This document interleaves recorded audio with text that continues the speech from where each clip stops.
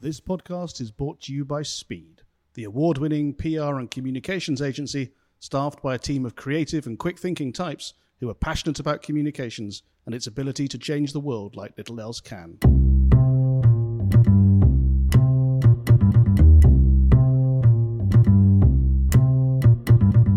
Hello, you're listening to Sound Thinking, a podcast that chats to some of the UK's most interesting thinkers and doers, people who are both challenging us and helping us change the way we engage, communicate and behave.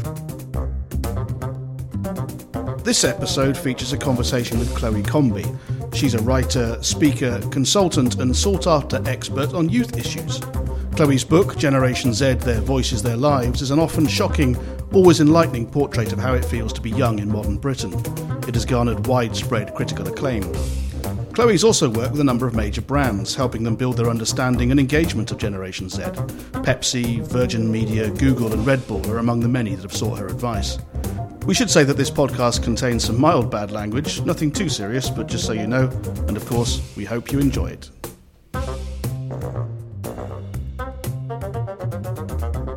Hello, Chloe. Hello. Thank you very much for joining us to have a chat this morning. We are in an office in East London. A very nice office too. You can tell that because... It's very Clerkenwell-ish. Exactly. It's bare brickwork, that's how you know you're in East London.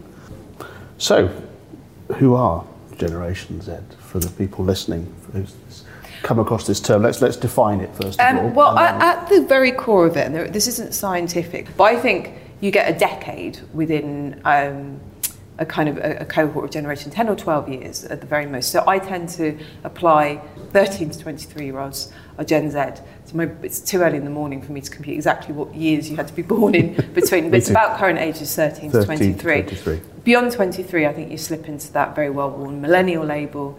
And then, of course, you've got the Gen X's, and then you've got the controversial baby boomers, and then you've got the kind of silver surfers. But I think Generation Z are current 13 to 23 years. So it's basically high school to the mid-years of university, UK university. How quickly did you realise that this generation shared a sufficient number of attributes to gather them in this way? Well, I think, or do we all do that? Generation X, do I unconsciously share? I think you do, but I think there is that kind of quite universal shared experience that does tend to both label and unify you. And there's very, very specific, wonderful things that you can apply to other generations that are very apparent, and irrespective of where they come from or what class they come from or what colour they are, you can kind of go, oh yeah, that's a very Gen X thing, or that's a very millennial thing. But the thing is, I think that's that really kind of unites Generation Z, and it is a unique thing to them, is they are the first generation that were born not really of the internet, but of the modern internet. So as we know it at the moment. So they have grown up never knowing a world without smartphones and instantaneous access to information and social media and instantaneous entertainment. And that's been massively defining for them. That's in the kind of the long arc of history, that is an unusual experience to be the first generation never to have known, the pre-internet, pre-Facebook, pre-Snapchat. And that is always going to define them, and that will define them for the rest of their lives. But I think that's, within the cohort, there's many, many things that are very individual and very different, and nobody is crudely labelled. But as a unifying general thing, that will be the thing, I think, that defines Generation Z.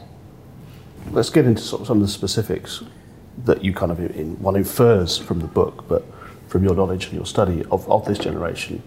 What's important to someone in Generation Z? What values do they have? Are they different from our values? Are they universal values that they display? Like kindness and humane or jealous? I think that the good is, and it's not to be underestimated how good this is not, they're not we're tolerant, it's embedded into them. There's still going to be prejudice, but if you're a gay teenager or a bi teenager or a trans teenager or someone who hasn't quite decided on, their gender, the sort of gender fluid, it's unthinkable how much better their experience is going to be than the comparative gay or trans or bi teenager of even 10 years ago. And I think that has to be recognised as something significant. This, again, you know, they're very, very intolerant of things like racism. If you're I think you visually see so many more mixed race couples, and particularly young mixed race couples, than you used to 5 or 10 years ago, and that's just a visual. Vegetarianism and veganism and recycling are on all-time high, because unlike, say, people in their 50s and 60s, even if they're aware of the world around them, this is a generation who have to live in this world for the next 50 or 60 and 70 years, so they're realising they're having to make significant changes. I mean, if you look over the pond at America, the people, I mean, they've buggered this up so badly, the gun issue, for example, in America, and it's not adults in Congress or in the White House saying this is a crisis and we need to make this change. That's Generation Z pushing that. That's high school students who are trying to turn around that crisis. So I think the positives have to be this idea of not let's wait for change or want for change, let's make change, and that is very Generation Z-y. Unlike, I think, maybe millennials, who are a little bit more like cool apathy. And that kind of apathy has been disastrous in many ways, because you know, the 18 to 24 turnout, and you know, which is, you know, that kind of older Gen Z millennial thing, I think it was around 36% for the Brexit vote, and look what happened. And now there's an awful lot of understandably, correctly, there's a lot of huge amounts of angst and anxiety and wish that hadn't happened.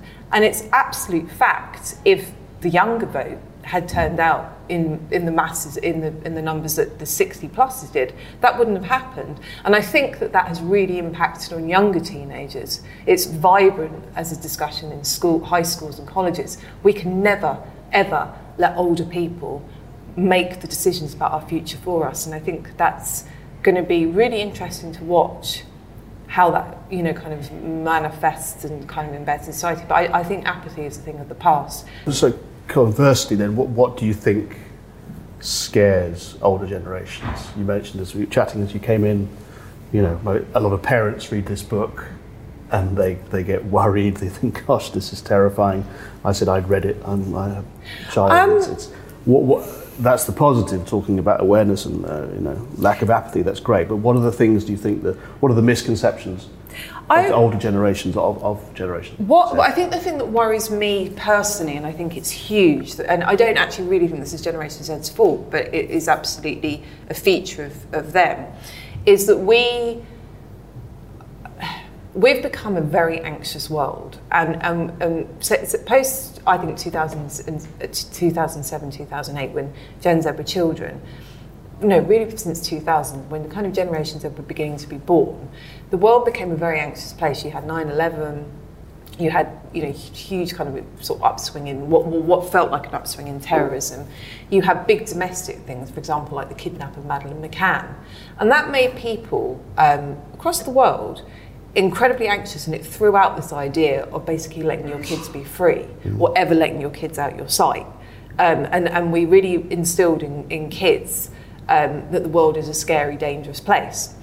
So the kids who are now sort of coming of age as Gen Zers have grown up with this genuinely belief that the world is a scary place and there's people waiting on every corner to do terrible things with them. I don't think that's right, but that's kind of the message that they've been instilled in. And it's also been instilled into parents: never let your kids out your sight, or you're a terrible parent.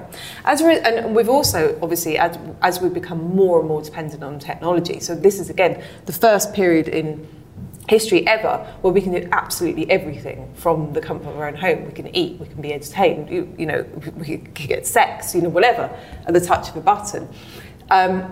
So as a result, it's what I call, I think it's my phrase, I call Generation Z a generation of socialisers, which is stay-at-home socialising.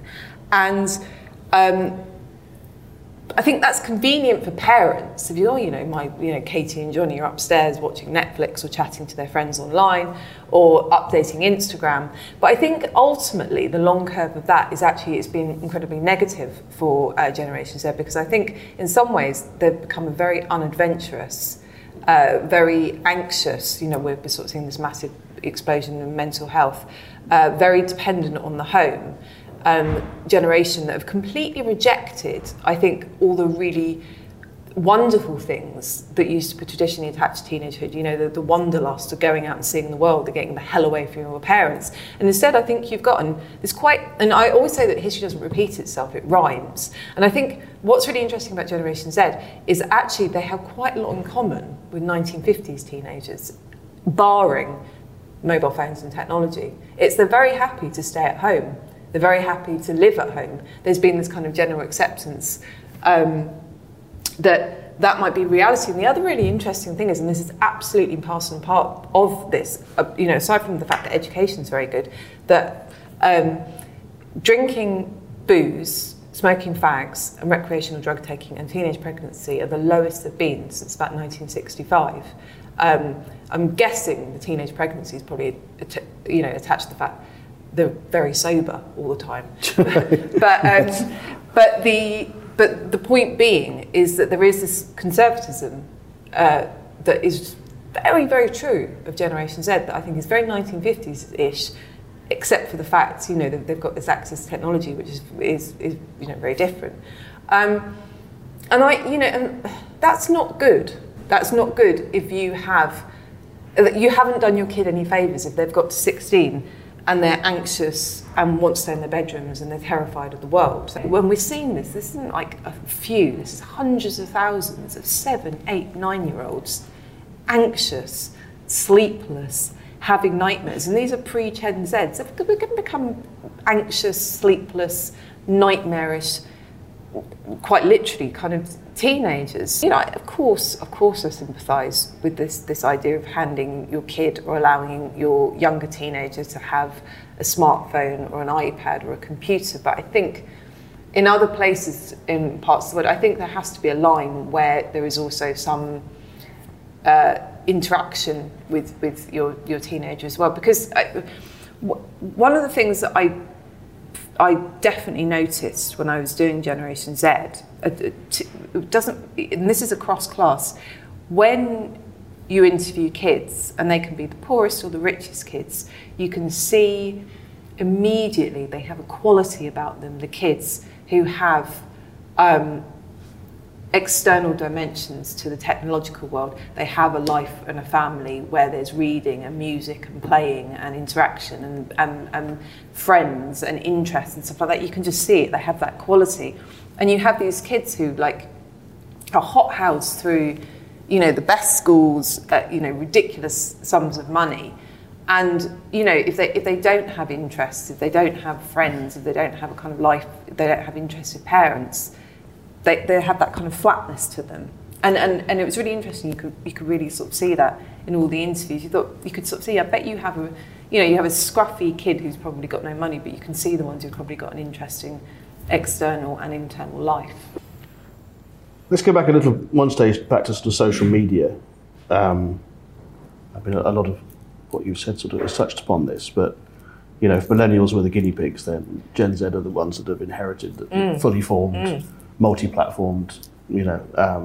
What have been the impacts for good and bad on the generation? I mean, social media, I'd say even more, you know, if someone said to me, what is the most influential thing in Gen Z's life, I'd say absolutely social media. And I think the thing with Gen Z, which really fascinates me, is that, you know, there's this sort of thing in theatre about the mask becoming the face. Mm-hmm. And I think this is a technological generation. This is a thing that they've been forged in the fire of the internet.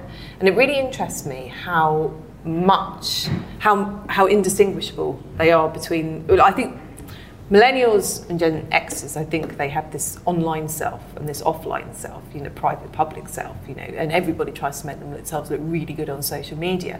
But I think Generation Z, they exist so much on social media and they put every single element of themselves on social media that they've become quite indistinguishable from their social media selves. I mean, one of the examples is, you know, and I talk a lot to kind of the fashion and beauty industry, girls say to me, I don't want to look like me, I want to look like filter online me. And I think that is genuinely because they spend so much time living through the lens of social media, then when they look in the mirror in real life, it becomes a shock. Actually, that's my real self, and they want their kind of, whatever you call it, their virtual reality selves. And it also, as of this year, the most aspirational job for a current 14-year-old is a YouTuber. It's not a footballer, not a model, not a Hollywood actor. They want to be a YouTuber. And the thing about YouTubing is it's great in the sense it's a really democratizing thing. It enabled any kid, all you needed was a smartphone and you could become this kind of sensation. And also the audience appointed the stars. It wasn't some Simon Cowell, some Bengali figure saying this is going to be the star and this person isn't. It was the audience who said, I love this person and elevated them to sort of superstardom, which I think is a really, really good thing. But the trouble is, it's now become every kid is desirous to become this kind of this social media star, this Instagram or YouTubing or Snapchat is a new emerging platform, is the kind of the new stars. And so kids will film and photograph, Gen Z will film and photograph and doctor every part of their lives. And I think it almost becomes like their lives become performance art, because everything is thought through the lens of how will this look online. So like curating your personal brand. Yeah, and that's exactly it, that every single kid sees themselves as a potential brand. And all you have to do is start with 100. 100 people follow you on YouTube, and then 1,000 people you follow YouTube. And, most of them aren't going to become, the next Logan Paul, who should be catapulted into space, in my opinion. But, there's a chance. And I think they genuinely feel like there's a hell of a lot better chance of becoming like the next Logan Paul than there is the next Ryan Gosling. And that's probably true. So I suppose that's a useful seg to sort of talk about marketing. You talk about brand. So does Generation Z respond to traditional marketing in the way that generations previously to them have done so? No, and for a quite simple reason, that they don't go to the traditional places. I think the most powerful example of that, and it must do brands' heads in, and I do have some sympathy, is this is the first generation who don't have a magazine. Every other generation from, I'm guessing, like pre-World War II, had their defining magazine that they read passionately and shared with their friends, whether it was The Enemy or Melody Maker or Loaded, I'm told it was good in the good days, or Just 17 or More or Heat magazine, or Marie Claire, or all those ones, because the magazine or magazines that you read defined your particular tribe. If you were like indie kids, you read the Melody Maker, whatever. And that was really important. And Christ, that must have been marketing and advertising gold, because whoever you wanted to target, you wanted to sell black lipsticks, whatever that you market and advertise in those magazines. Ditto, it's specific, the water cooler moments of terrestrial television when things like E4 really took off. That was hugely popular with the kind of university, high school crowd. Certain films, that were particularly popular with young people, like the American Pie franchise, whatever. And but quite simply, Generation Z don't consume old media. Not a little bit, they don't consume it at all. But it's not, you go into a group of average 15-year-olds and you say to them, who bought a magazine in the last month? It wouldn't be unusual for not a single one of them to have done that. And everyone, oh my God, everyone watched Love Island. No, they didn't. Its highest peak figures was about 4.5 million. When you consider like X Factor in its zenith was getting like 20 million viewers. There is no contest. So for marketers to have any hope of reaching Generation Z at all, they have to tackle YouTube. They have to tackle social media. And even then, the medium is very, very tricky, I'd say, because people don't watch YouTube adverts. They completely zone out. There isn't, and because there's such a multiplicity of things vying for our attention. I do this when watching a YouTube video, the advert comes on, you mute the advert and look at something on your phone, and 30 seconds later you look back at the video you want. So the key really is you have to kind of figure out your platforms, but the only possible way that you can have a hope of engaging people's attention when you're on YouTube or Twitter or Snapchat is you have to have a kick-ass, really exciting, really attention-grabbing, really short advert or marketing strategy. I mean, a really good, and the gold standard of that is a viral one that goes viral and everybody's not only watching it but sharing it with each other. So a really good example, I think it's supposed to be a dreadful film, but it was a very frightening film called The Conjuring. And it was one of the first films, I think, that had been given an 18 certificate for just being frightening. And it's inevitably become a fairly shitty franchise that each film was consistently worse. And I think there's a film called, the last one in the franchise, called The Nun, which is about like a ghoulish nun. And I think it's supposed to be a fairly dreadful film, but they, via Snapchat, did a nun filter where you blew out the nun and you blew out a candle on Snapchat, and then you thought that was it, but then and you'd see a kind of nun coming up behind you, like, oh, that's a bit scary, and then it goes, Wah! And it was a really, really brilliant Snapchat filter, and it went super viral. Everyone's like, oh my God. I mean, that's gold marketing. It's clever, but it's also, loads of people say, oh my God, I've got to go and see the film. And I think the filter was probably better than the film.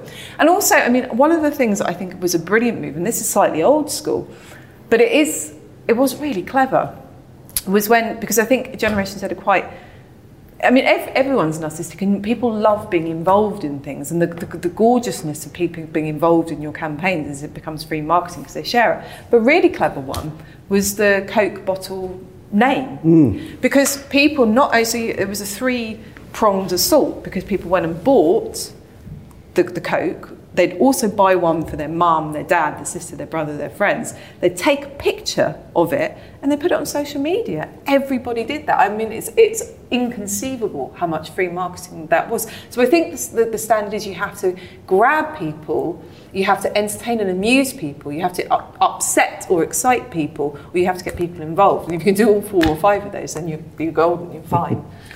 So what brands resonate with Generation Z? What? Well, I mean, one of the things I think that is so important for brands to recognise that in this era we have, and this is a bit of a secret I'll let you in on, in this, I think, and we're going to get worse, and this is certainly true for Gen Z and millennials, that as we enter into this period of great uncertainty and where there feels like a real vacuum of leadership, and particularly moral leadership, we've seen this across the globe. I think young people, Gen Z, are increasingly looking for their brands, not just for stuff or cool stuff or to look cool. I think they're looking for ethical voice and ethical guidance. And I think increasingly it's a ridiculous situation we're going into, but we're seeing loads of situations recently where brands, the governments have done and said terrible things, and brands have taken the sort of temperature of the young population and been the voice of reason. I mean, Nike is a really good example in the States, Nike. We've got a president in the United States who is racially abusing an ex-NFL star for kneeling in process of the anthem, but in process of police brutality against young black people. And, it should be, the leadership of whatever country to be saying, hold on a minute, it's not right, but it's a conglomerate, a huge company like Nike who've become this kind of moral voice of reason. And I think that's a really interesting situation for brands, because I think increasingly, certainly over the next 4 or 5 years, I think brands are going to have to make a kind of ideological and political choices. I think they're going to have to, because we live in a very binary, polarised time. You're either one thing or you're another. You're left or you're right. You're feminist or you're anti-feminist or whatever. And I think brands, I think it's a tricky line to walk, and I do have some sympathy, but I think increasingly brands are going to have to say this is who we stand for and this is who we are. And I think there is always a danger that you're going to alienate some people. You've got all these white, sort of conservative white Christians, male Christians burning their Nikes, which seems like a bit of a weird protest because they've already paid for them, so I don't suppose they're that bothered. But the payoff is that they've been made to look very good, particularly in the eyes of young people. I think that the trick is with brands, I think they're going to have to stand something. I think they're going to have to give kind of both excitement and pleasure, And I think this is, a generation that is quite economically, we're in quite hard times. I think they have to be affordable. Just going back one step, I think maybe as a sort of Generation X, I have a problem with brands taking moral positions. Do you? I think just sell me trainers, or sell me a computer, and I'll get my political views from somewhere else. I will read a newspaper, I will see what the Guardian thinks, and I will agree with that, or I will, and it's slightly, for me, a little bit disconnect between, we exist to make money, but also we believe this thing. I think, for me, but presumably from what you're saying, that sort of cynicism doesn't exist among Generation Z. No, absolutely. I think that there is, and when you think about it, I have done a kind of, very sort of, crude straw poll. The Gen Z will have more faith now in Google and Apple and the big Silicon Valley brands or companies than they do in political parties. If you ask any kid whether Google or the Labour Party are more influential than them, I can promise you they're going to choose Google. Well, they're right. Yeah. Particularly at the moment. Or you sort of say, if it's not even a contest, you get more information from the Guardian newspaper or Google or Wikipedia or whatever. It's not even a contest anymore. It's like, it's David and Goliath, and unfortunately in this battle, Goliath has won.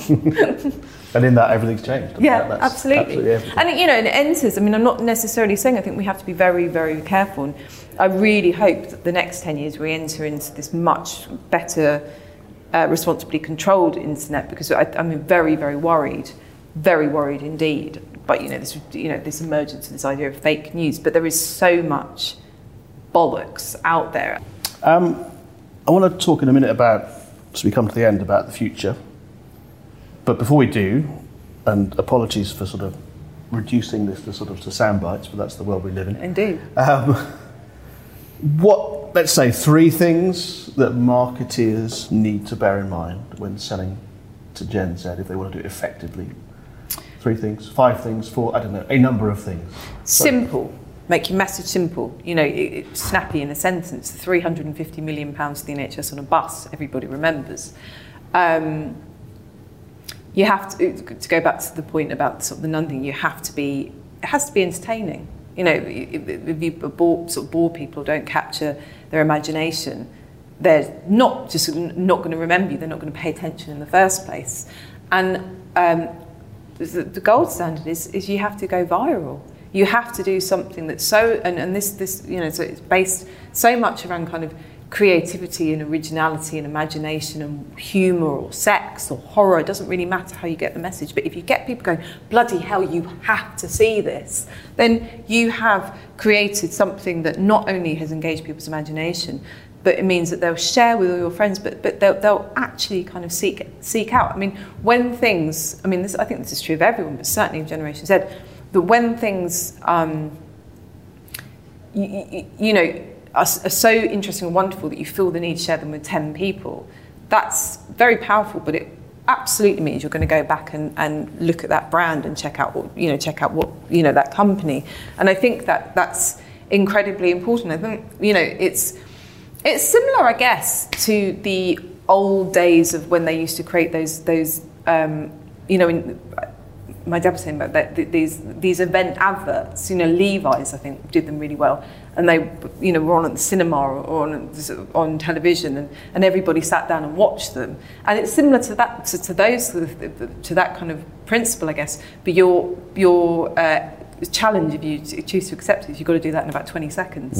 And also, I think for marketers, I think a really wise strategy is to do 15, 20, 30, 1 minute, 2 minute versions of things. Because there are different platforms that sit different appropriately. And I know for a fact when I've seen the short of something, I think, it's a bit like the trailer of the thing. I want to see the whole thing. Okay, so relatively quickly, when Gen Z are running the world, what's the world going to be like? I'm hoping better than it is currently. We need to not get caught up too much with, and this is what I always say to Generation Z, don't believe people who tell you the world is worse. In fact, the world on the long arc is better. Health is better. well, peace is relatively better in most places. People, sort of political stuff feels a bit unstable, but generally speaking, things are improving. But I think it goes back to the kind of the apathy thing that I think that, in terms of ecological, environmental, political, social, I think there's going to be this absolute kind of leaps forward. I think we're going to have to, if we want the population to keep expanding, the population's dipping, none of them are having sex while remaining in their bedroom. We're going to have to kind of get them out their bedrooms and engage with the world. I think there's hope, and I think there's real areas of concern. I think the hope is this stride towards positive changes, this stride towards kind of actually really, really quite quickly turning around all the things that are really problematic and we've messed up. Plastic in the sea.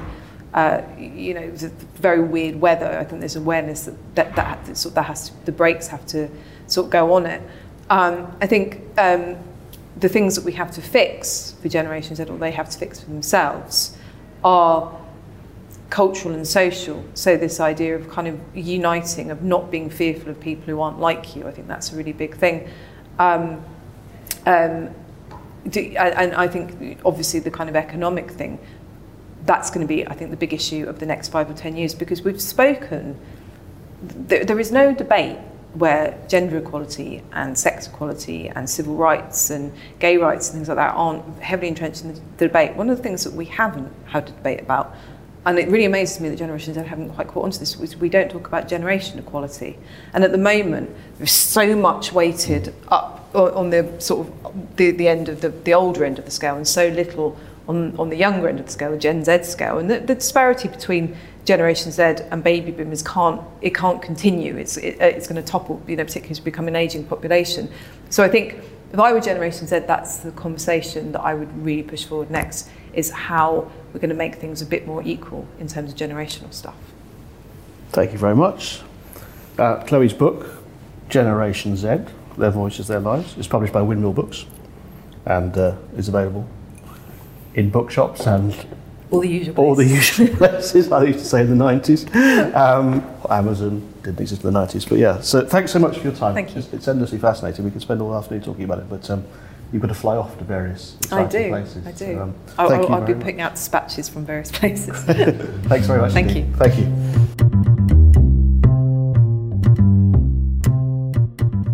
We hope you enjoyed this podcast. To find out more about Chloe, her work, and to find a link to buy her book, visit www.speedcommunications.com and follow the links from the homepage. While you're there, take a look around the site, where you'll find lots about the great ideas, great work, and great people that make Speed the success it is. So until next time, goodbye.